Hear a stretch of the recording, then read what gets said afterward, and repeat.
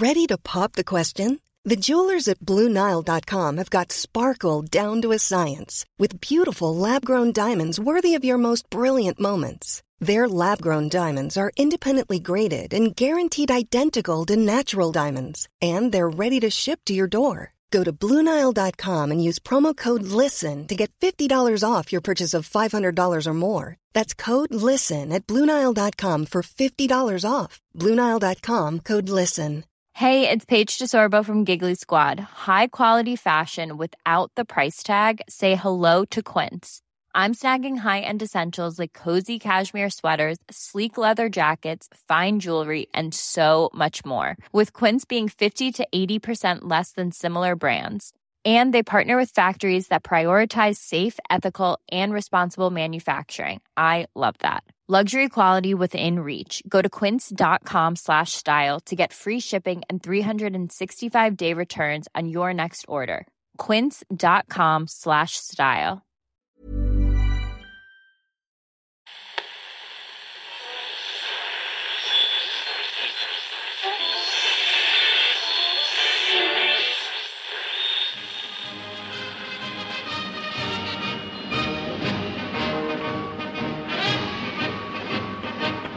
You're listening to Acton Millwall Emergency Broadcasting Special, a public service broadcast made on behalf of the Real Millwall Fan Show and Acton Millwall, broadcasting from South Bermondsey.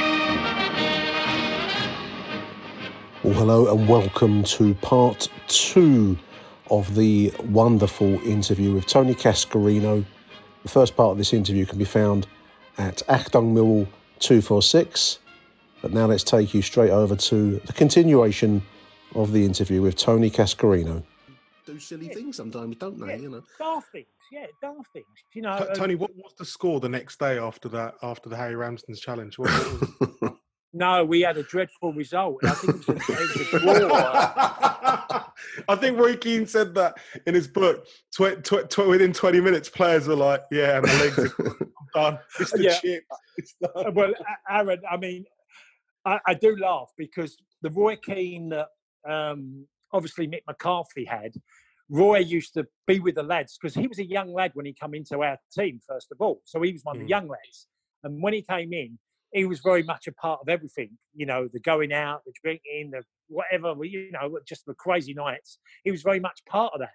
By the time Jack had left, Roy had become far more established as a player. And then Mick McCarthy got the job. And there wasn't much love lost there between the two of them, as we well know. And Roy challenged him and then questioned everything. I mean, if he'd have told the whole truth and gone what it was like under Jack Charlton and what we played on and what we did, everyone would have said, "You're contradicting yourself, Roy," because it was 10 times worse with Big Jack than it was with Mick. You know. I mean, you played in two teams. I mean, both Millwall and the Republic side there, Tony, with what sounds like incredible team spirit, managers that promoted that in their ways back then. I mean, just looking at your career, Aston Villa, Chelsea, Celtic, Marseille and Nancy, did anywhere else come close to that kind of team ethos, spirit, or were they the high points in that sense of your career? I'll just go through them because I think it helps a bit. Yeah. Aston Villa, loved it. Loved the club. Wasn't there really long enough. I signed for Graham Taylor in March, left Millwall. Graham Taylor, I asked him the question because he was rumoured to be getting the England job that summer. Yeah. And I said, if I come, are you going to take the job? And he said, no. I went. He took the England job. Then Joseph Bengos took over for a period of his season. I've forgotten him. I've forgotten that name. Wow, yeah. Yeah, and we've done okay, but we weren't. I mean, to the previous season, we was nowhere near as good as that. He was always going to lose his job. Ron Atkinson came in, and the first day he joined, he come up and said to me, "I've agreed a fee with Celtic, and you can go if you want." Right. And that was it. That was the first conversation I had with Ron. And I just, and to be fair, I'd rather it be like that, boys. You know, when you think you don't want no one lying to you and being dishonest and giving you the old... It's straightforward, I suppose, if nothing straightforward. Else. That was fine with me. Went to Celtic, dreadful. Worst I've ever played in my career by a country mile. Right. You know, it was just dreadful for me. I was not in good condition physically, didn't play well, didn't enjoy it. It was just mental. in Glasgow for me. I just didn't enjoy it at all. Couldn't wait to get away, and not because Celtic wasn't a great club, because it is. It just seemed the perfect situation. Liam Brady was my friend, and he became my manager. I went because of him. The Irish number 9 goes and plays for Celtic. Perfect scenario. It couldn't have backfired worse. So that's really, in a nutshell, Celtic was a very short stay, and I tried desperately to get away. First time in my career, I asked to leave the club. Right. Okay. And then I go to Chelsea, which was an amazing dressing room, absolutely bonkers. The Chelsea dressing room. They had the young guys, which was Jason Cundy, Frank Sinclair, Graham Stewart, and a good few others. And then there was the experienced players of Vinnie Jones, Andy Townsend, Dennis Wise, Kerry Dixon, Stevie Clark. So it was a real mad dressing room. I bet it was. Couldn't believe the dressing room there. But it was, honestly, it was absolutely bonkers. We'd get in, and Ian Portfield, bless him, who's not with us anymore, he'd come in and say, right, lads, we're doing 200s today, 100s, 50s, all dashes, real sprinting, we're going to do sessions today. And Vinny would go, oh, fuck off, Ian, we'll get the ball down.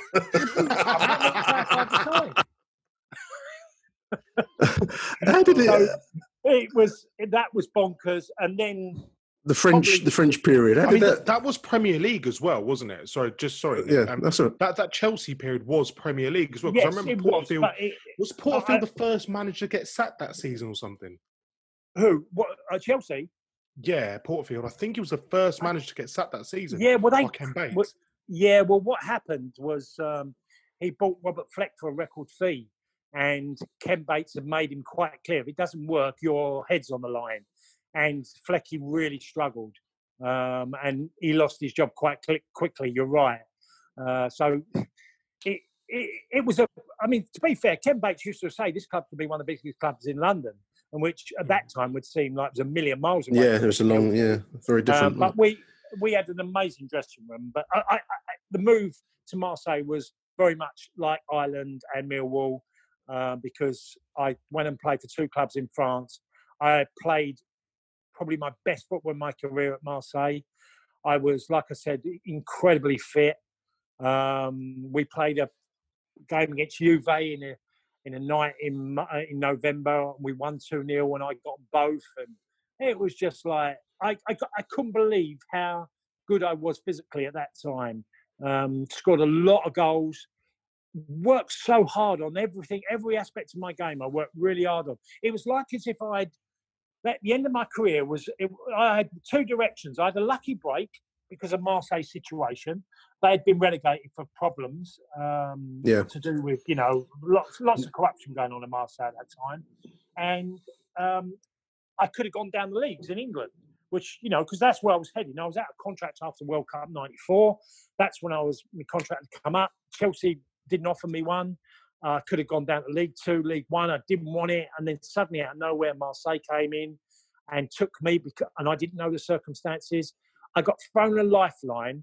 And you know what? If I'd say the biggest thing I'm proud of me as a player, what I did was I didn't go down on that slippery slope. I gave it my absolutely everything to play again for a big club. And Marseille, by the way, it's a huge club, too. Yeah, absolutely. And it's like Millwall passion.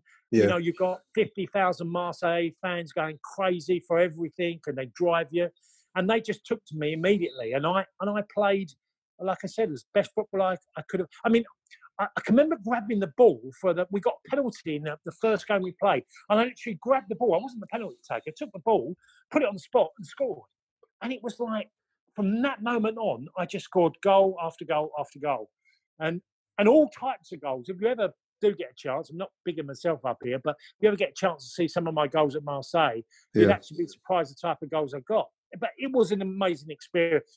And I still think today, I'm the longest serving player to play abroad from these shores, which I did 6.5 seasons in France. Tony, I mean, I want to sort of like push on and in fact build off the back of that about your book, because I remember when it was released, and I don't know how I got a copy of it, but I ended up reading it whilst I was in school. Obviously, listening to you when you had your show, The King and Cass, on Talk Sport. And you know, I read about your book, and it possibly one of the best sports books I've read. I mean, I'm quite critical when it comes to it, but building on your time in France, obviously, you know, if you've read the book, if listeners have read the book, they'll understand that you had personal problems then. Was football the release? Was scoring goals the release for your personal problems?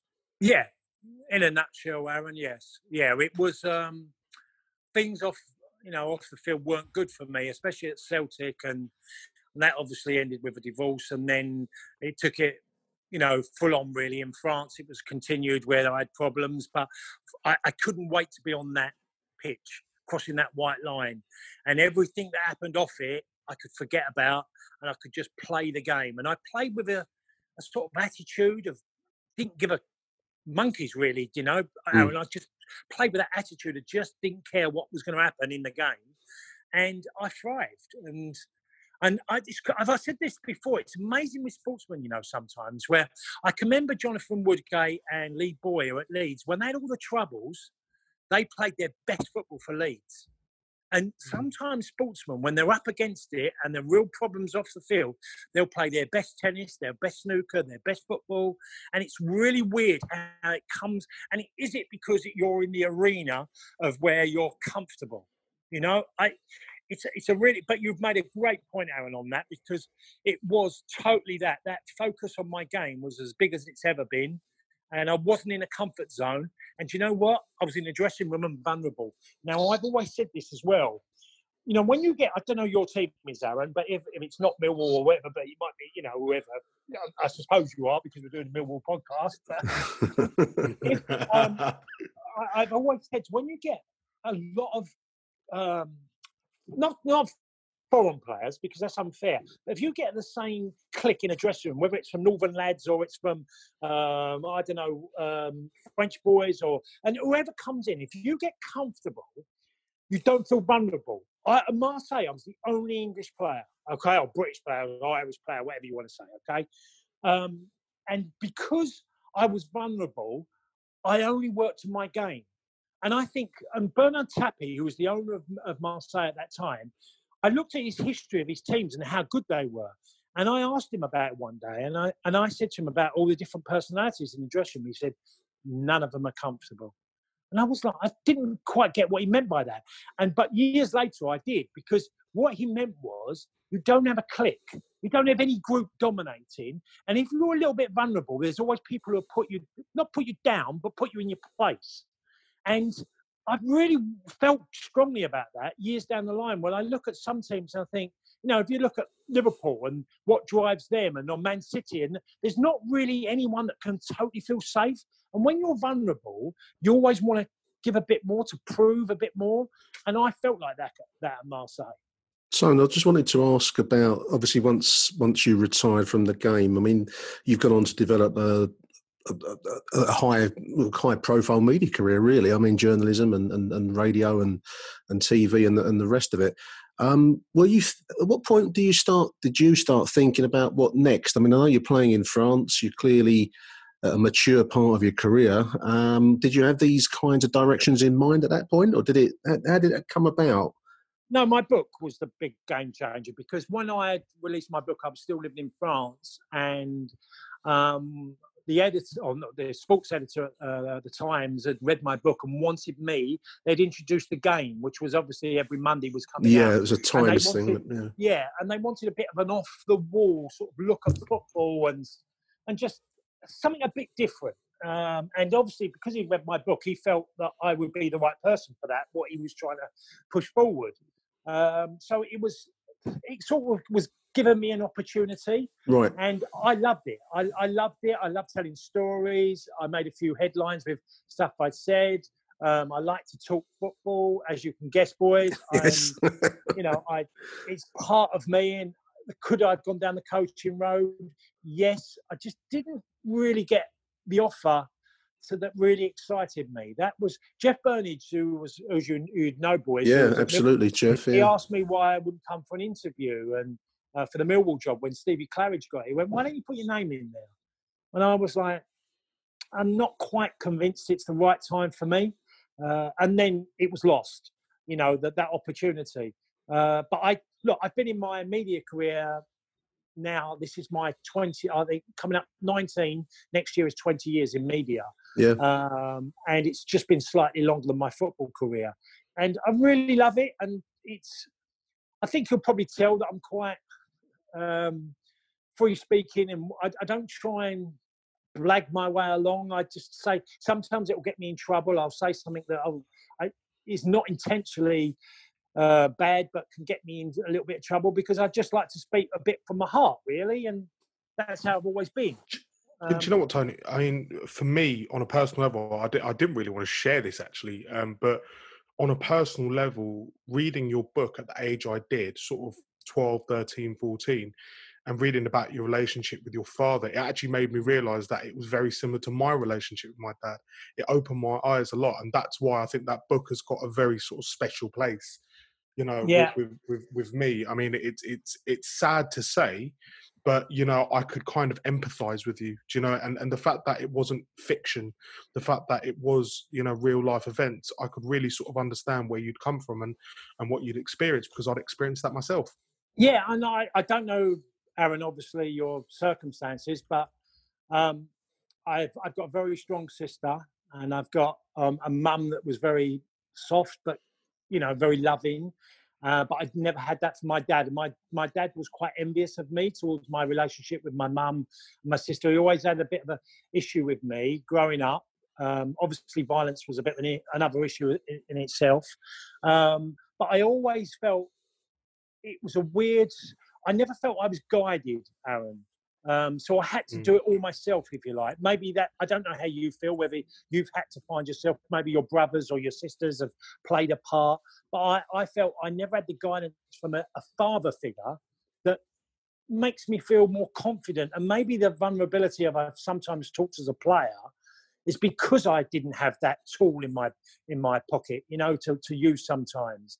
And I think that's where I felt vulnerable as well. And it's very difficult because your circumstances could be different from mine, but you would have lent on someone along the way, I'm sure. I mean, I was just going to say, that I actually, obviously, when we first made contact a few days ago, and, you said you'd agreed to come on, I actually sat down with the book again and read through and just sort of skimmed through a few things, even when you talk about, rooming with someone, the thoughts you had in your head, I just sat down and think, you know what, this is the kind of thing I'd think about. These are the kind of things I'd analyse someone and what they're doing. The descriptive nature of which you do things is absolutely brilliant. I think obviously that book it's just so unique. Every single story, every single time. I mean, we could talk about it for hours. It is absolutely unreal. The way you sort of shared your life with people. Yeah, well, if I give you a bit of background, when I was in Turkey and I spoke to the author, which is Paul Kimmage, who was a Tour de France cyclist, done 3 tours. I'd read Paul's book, and I said to him, Paul, I threw the idea about doing a book at him. And he looked at me, and I can still see his look today, and he went, what the fuck would I do a book with you for? I said, I think I've got a story to tell, Paul. And he went, you're doing it for the money. And I went, well, no, because it wasn't going to be that much money in it. No. So I just said, no, I think I've got a story to tell. And he went, okay. He said, leave it with me. And I never heard anything for about 3 weeks. And then suddenly, because I was still playing in France at this time. I was still living in France at this time. And because it took a few years to do. I was at Nancy towards the end of my career. All of a sudden I get this phone call, and I went, hey, and it's Paul, it's Kimmage. And I went, hey, Paul, you okay? He went, yeah, I arrive tomorrow morning at 9:30 at Luxembourg. Can you pick me up? So I said, yeah, okay. Where are you staying then, Paul? He went, with you.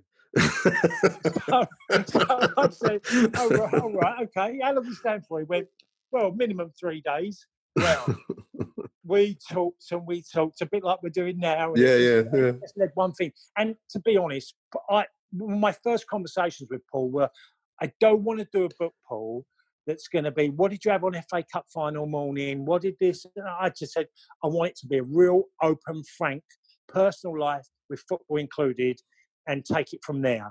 I said, where it'll lead us, I don't know.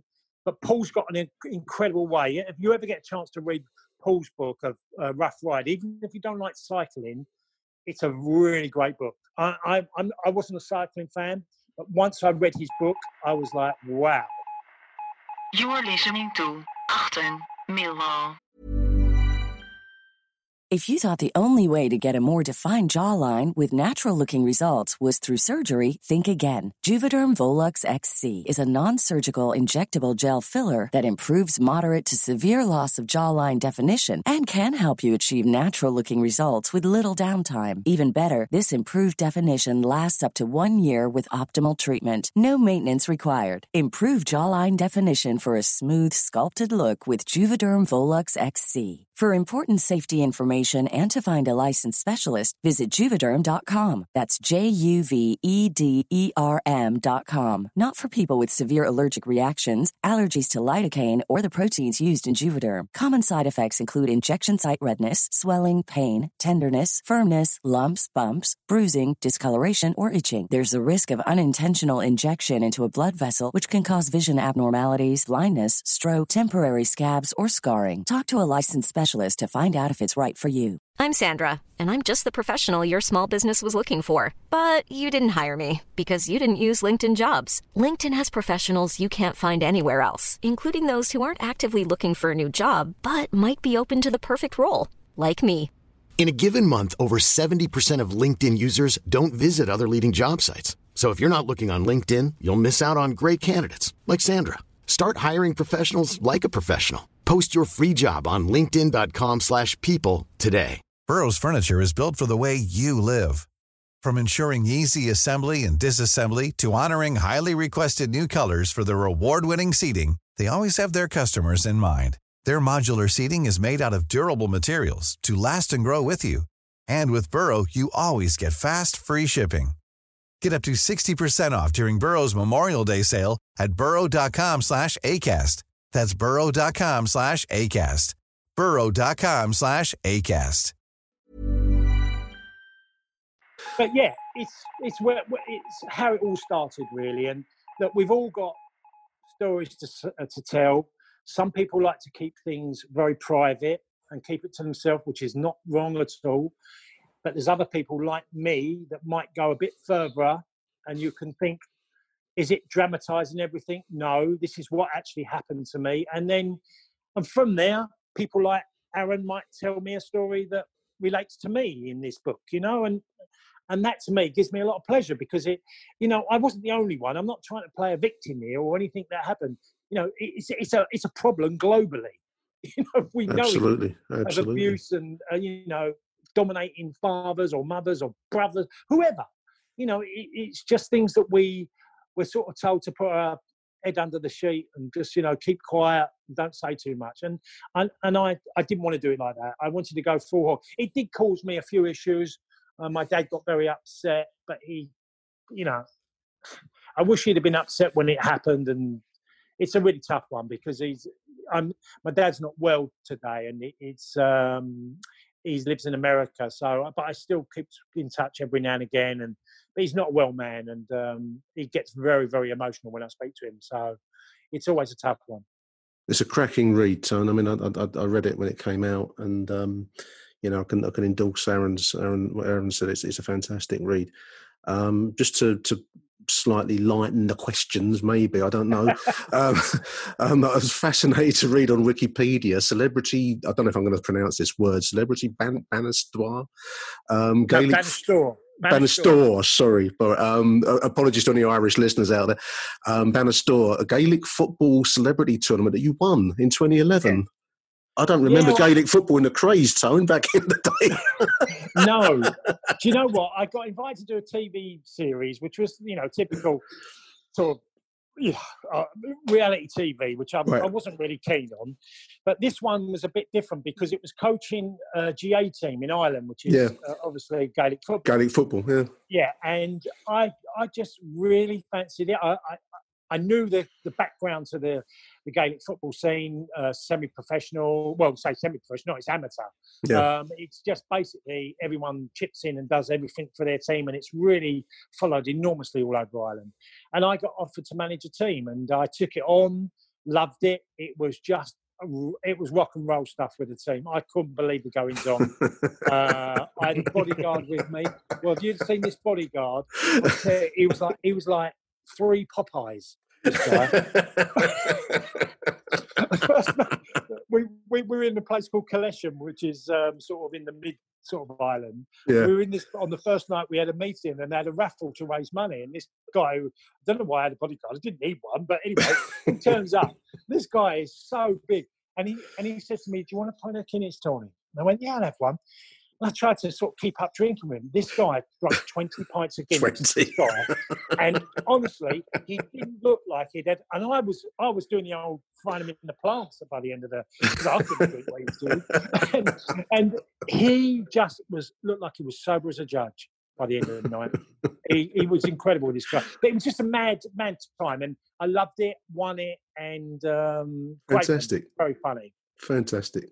I mean, it's amazing. You talk about sort of GAA, but there was controversy about your actual Irish citizenship or your Irish roots. Of course, that came out in the book as well. I mean, that was a funny old time.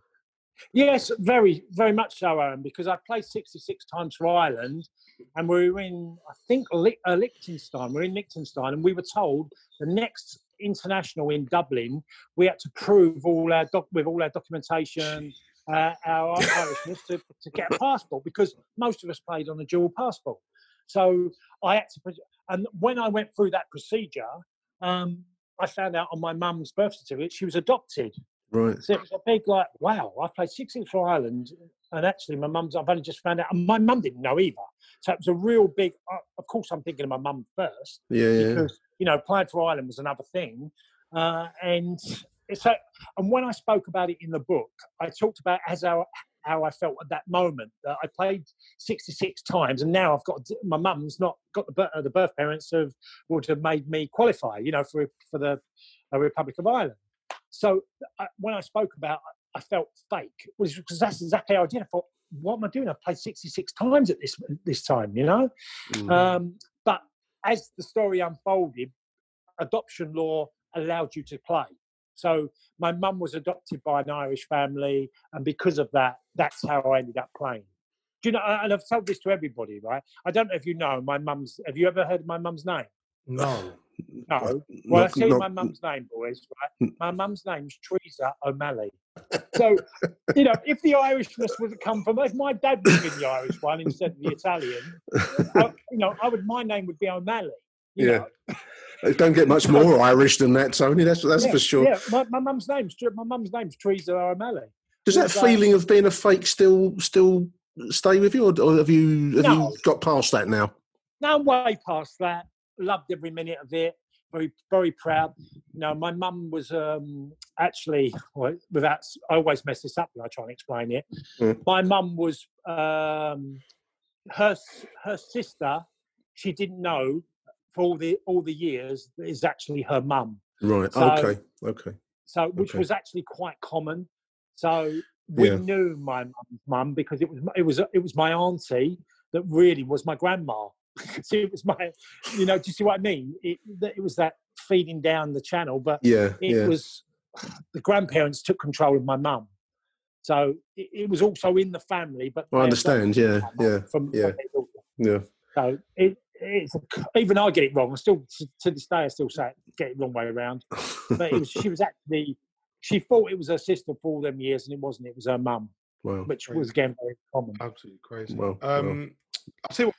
Should we grab a couple of questions from the listeners? Matt Webb has tweeted them very nicely and said, Nick/Aaron, can you ask Tony what was his favourite match and his favourite goal for Millwall? It's from his boy Ronnie, aged 9. Hello, Ronnie. Be careful with the dodgy language as well. Sorry, boys. I will swear. My favourite match, I would probably go Leeds away when we won 2-1. Purely for a couple of reasons. Not only because it was an incredible result and playing at Ellen Road, and it's a great iconic stadium. But that night, Jack Cholton's I met for the first time as I went back to the dressing room. It was next to the home dressing room, and as I walked past, he went, "Who are you?" And I looked at him. He went, "Do you want to come and play for Ireland again?" And I went, "Yeah, please." And he selected me. He went, I watched you about a year ago. He said, I thought you were rubbish. That's what he said to me. Straight down the line, isn't it? Yeah, that's what he said to me. But that game, I think Leeds away. I mean, Aston Villa in the away game in the first game in the top flight was massive for me. 2 goals, think, yeah. Yeah, that was really big. But I don't know why. I always remember that Leeds away game. I think Teddy got the other goal. I'm pretty sure Teddy got one, I got one. Yeah. You'd have to look at that one. I'll have to look that one up. Yeah. 2-1 up. 2-1, yeah. I've got one here for you, Tony. This is from Ian Cleverly. And we may have touched on these issues already, but a final home game of '88 against Blackburn, we got beat 4-1. Was Tony really in the pub pre-match, or is that just a myth?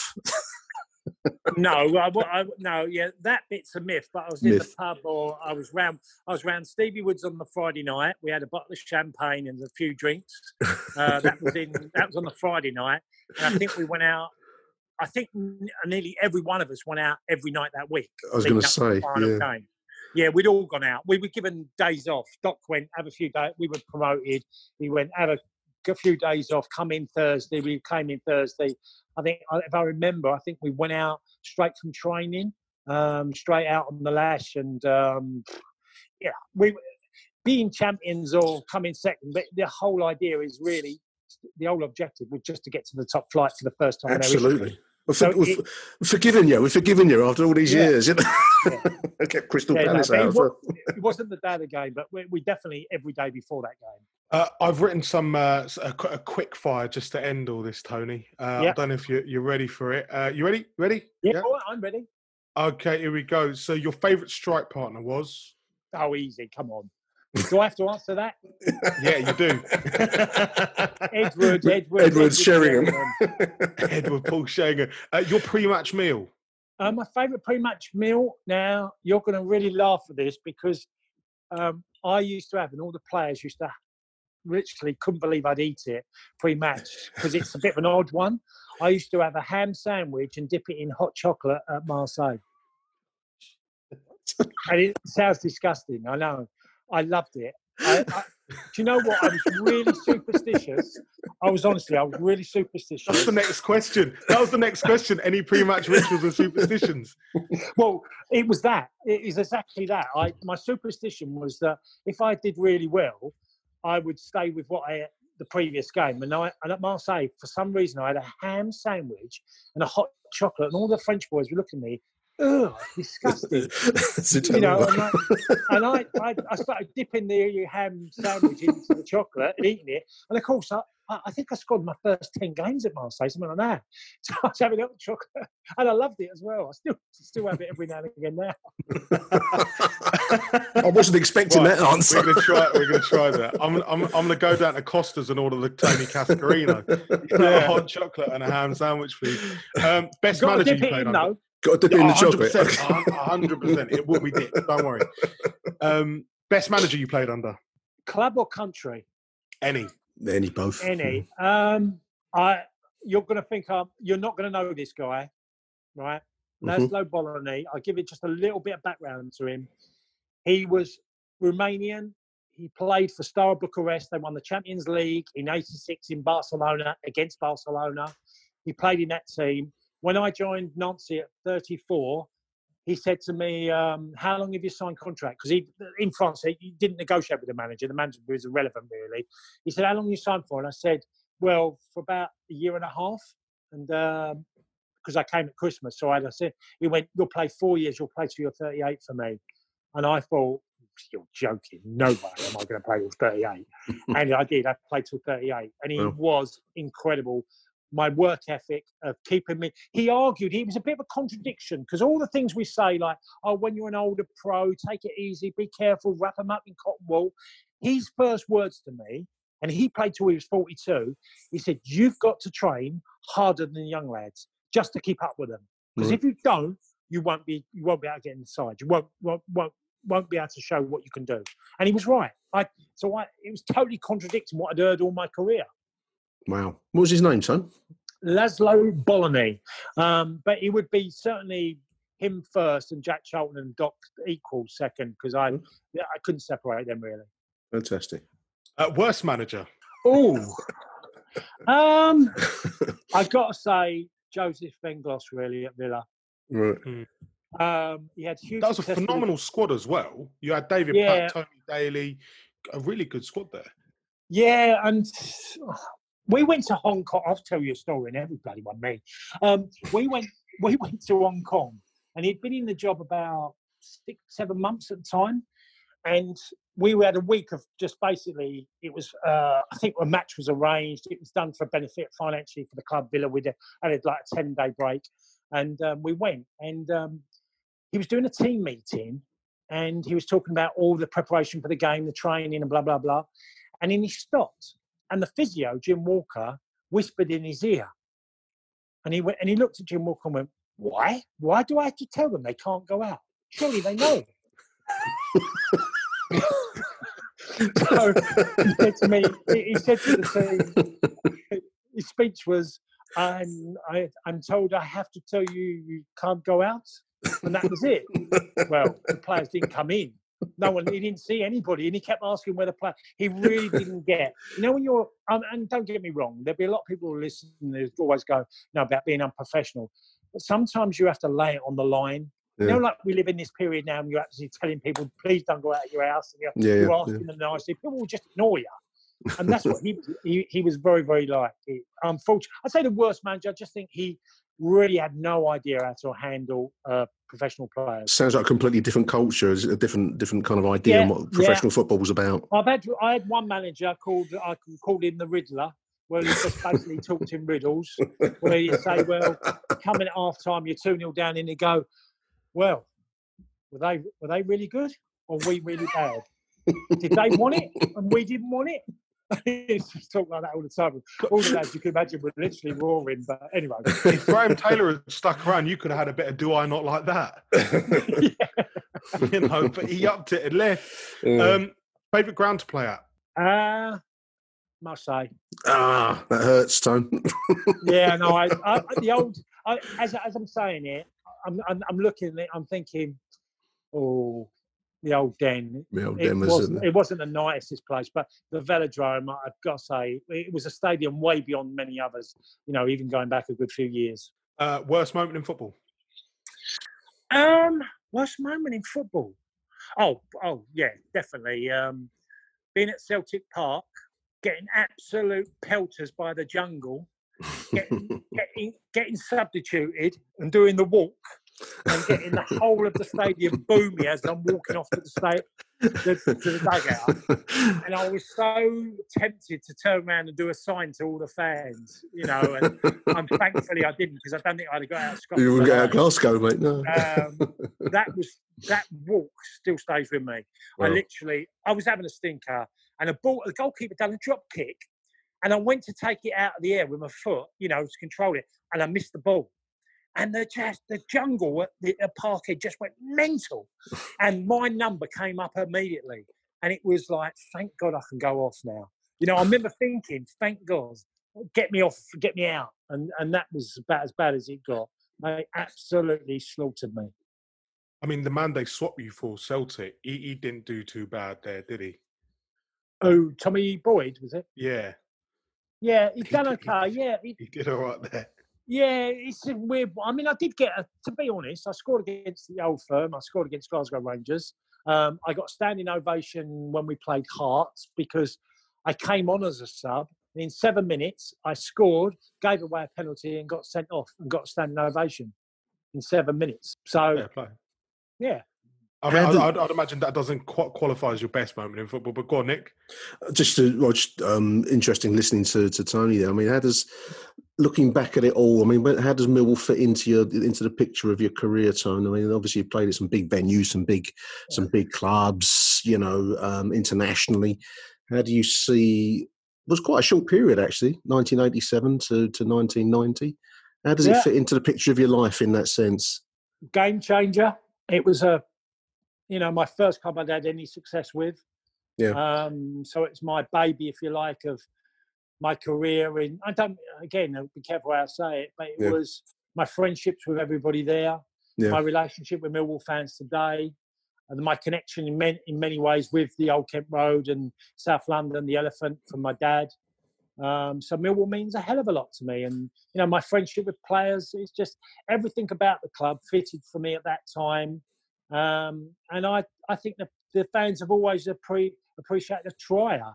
If anything of Millwall you've got to do, if you ever want to win over a Millwall fan, it's basically trying. And you're on the right foot after that.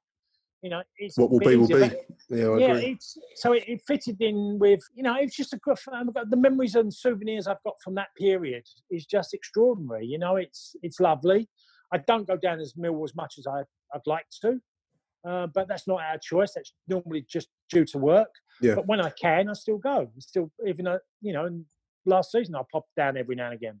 It's been fantastic talking to you, Tom. Really appreciate it. Yeah, it's been a pleasure. Anything, I said, boys, as soon as you, called me and whatever and just come on it, it's an enjoyable experience just talking about not only my career, but my time, even though it's probably too short-lived at Millwall. It was an incredible time. And for many people I meet still today, the greatest time of, especially the older generation, of Millwall for them. Absolutely. We'll take that as your best moment in football. Your best moment in football, because you sacked off Carl Blow Lane for the Velodrome. Yeah. We'll say 1987-88 was your best moment in football. We'll do that, Tone. Very, very quickly on a side note, how is your health? Obviously, you did have health issues in 2018. Are you well? Are you fit? Are you good? Yeah. Obviously 2018 I had a tumour removed from my head, which I was lucky. It was benign, so I say it was a basic operation. It was 12.5-hour surgery, which was quite it's not very complex. It didn't look particularly. I didn't look particularly good afterwards. No, no, I'm fine. I got my 2-year check in July. I don't know if that'll stay as it is because of obviously COVID-19. Yeah. And if I can still go and have that scan. But as far as I feel, there was sometimes a little bit different. I get the odd severe headache, which I never used to get, but that's par for the course really. That every now and again I'll get a bit of a side effect, but I'm fine. It's I wouldn't want to hit a ball anymore. I know that. I'm good. I'm okay. I'm good. Fantastic. Good. Tony Cascarino, thank you so much. I mean, genuinely, thank you so much for joining us on Acton Millwall. Absolutely different class. Brilliant stuff. We've sort of run through another striker. We had Steve Claridge on, and no doubt, I think a lot of people are going to love this one as well. I really appreciate you joining us, Tony Cascarino, ladies and gents. Acton Millwall. Thank you, Tom. Available. Don't forget all the other bits. David Ford, Steve Claridge, Mike Calvin, available. Billy Taylor as well. Never forget Billy Taylor. Available on iTunes, Spotify, and Acast. Nick Hart, thank you very much. The Podfather. Thank you, Tony. Thank you, Tony. Thank you for what you did with the club. Cheers, boys. All the best. Brilliant. There you go. Nick can actually have a rest now, Tony. He's on a come down now. He's on a come down now from a bit of excitement. But yeah, ladies and gentlemen, keep tuned to Acton Millwall, plenty more podcasts on the way. Until next time, bye for now. Acton Millwall and the Real Millwall Fan Show are the #1 Millwall podcast, and we want to hear from you. So get in touch with us. Let us know your thoughts, your views, your rants about all things Millwall. We've got email, actonmillwall@gmail.com, all one word, actonmillwall@gmail.com. You can get in touch with us and leave us a voicemail on 0208 144 0232. That's 0208 144 0232. Leave us a voicemail. No human will be involved in the receipt of your message. So give us a shout, tell us what you think about all things Millwall, and the best messages will be read out on air.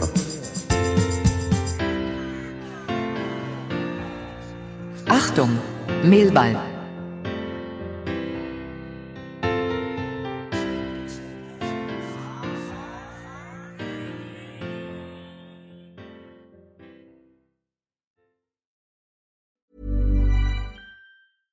Flexibility is great. That's why there's yoga. Flexibility for your insurance coverage is great too. That's why there's United Healthcare Insurance Plans. Underwritten by Golden Rule Insurance Company, United Healthcare Insurance Plans offer flexible, budget-friendly coverage for medical, vision, dental, and more. One of these plans may be right for you if you're, say, between jobs, coming off your parents' plan, turning a side hustle into a full hustle, or even missed open enrollment. Want more flexibility? Find out more about United Healthcare Insurance Plans at uh1.com. Hey, it's Paige DeSorbo from Giggly Squad. High quality fashion without the price tag. Say hello to Quince. I'm snagging high-end essentials like cozy cashmere sweaters, sleek leather jackets, fine jewelry, and so much more. With Quince being 50 to 80% less than similar brands. And they partner with factories that prioritize safe, ethical, and responsible manufacturing. I love that. Luxury quality within reach. Go to quince.com/style to get free shipping and 365-day returns on your next order. Quince.com/style.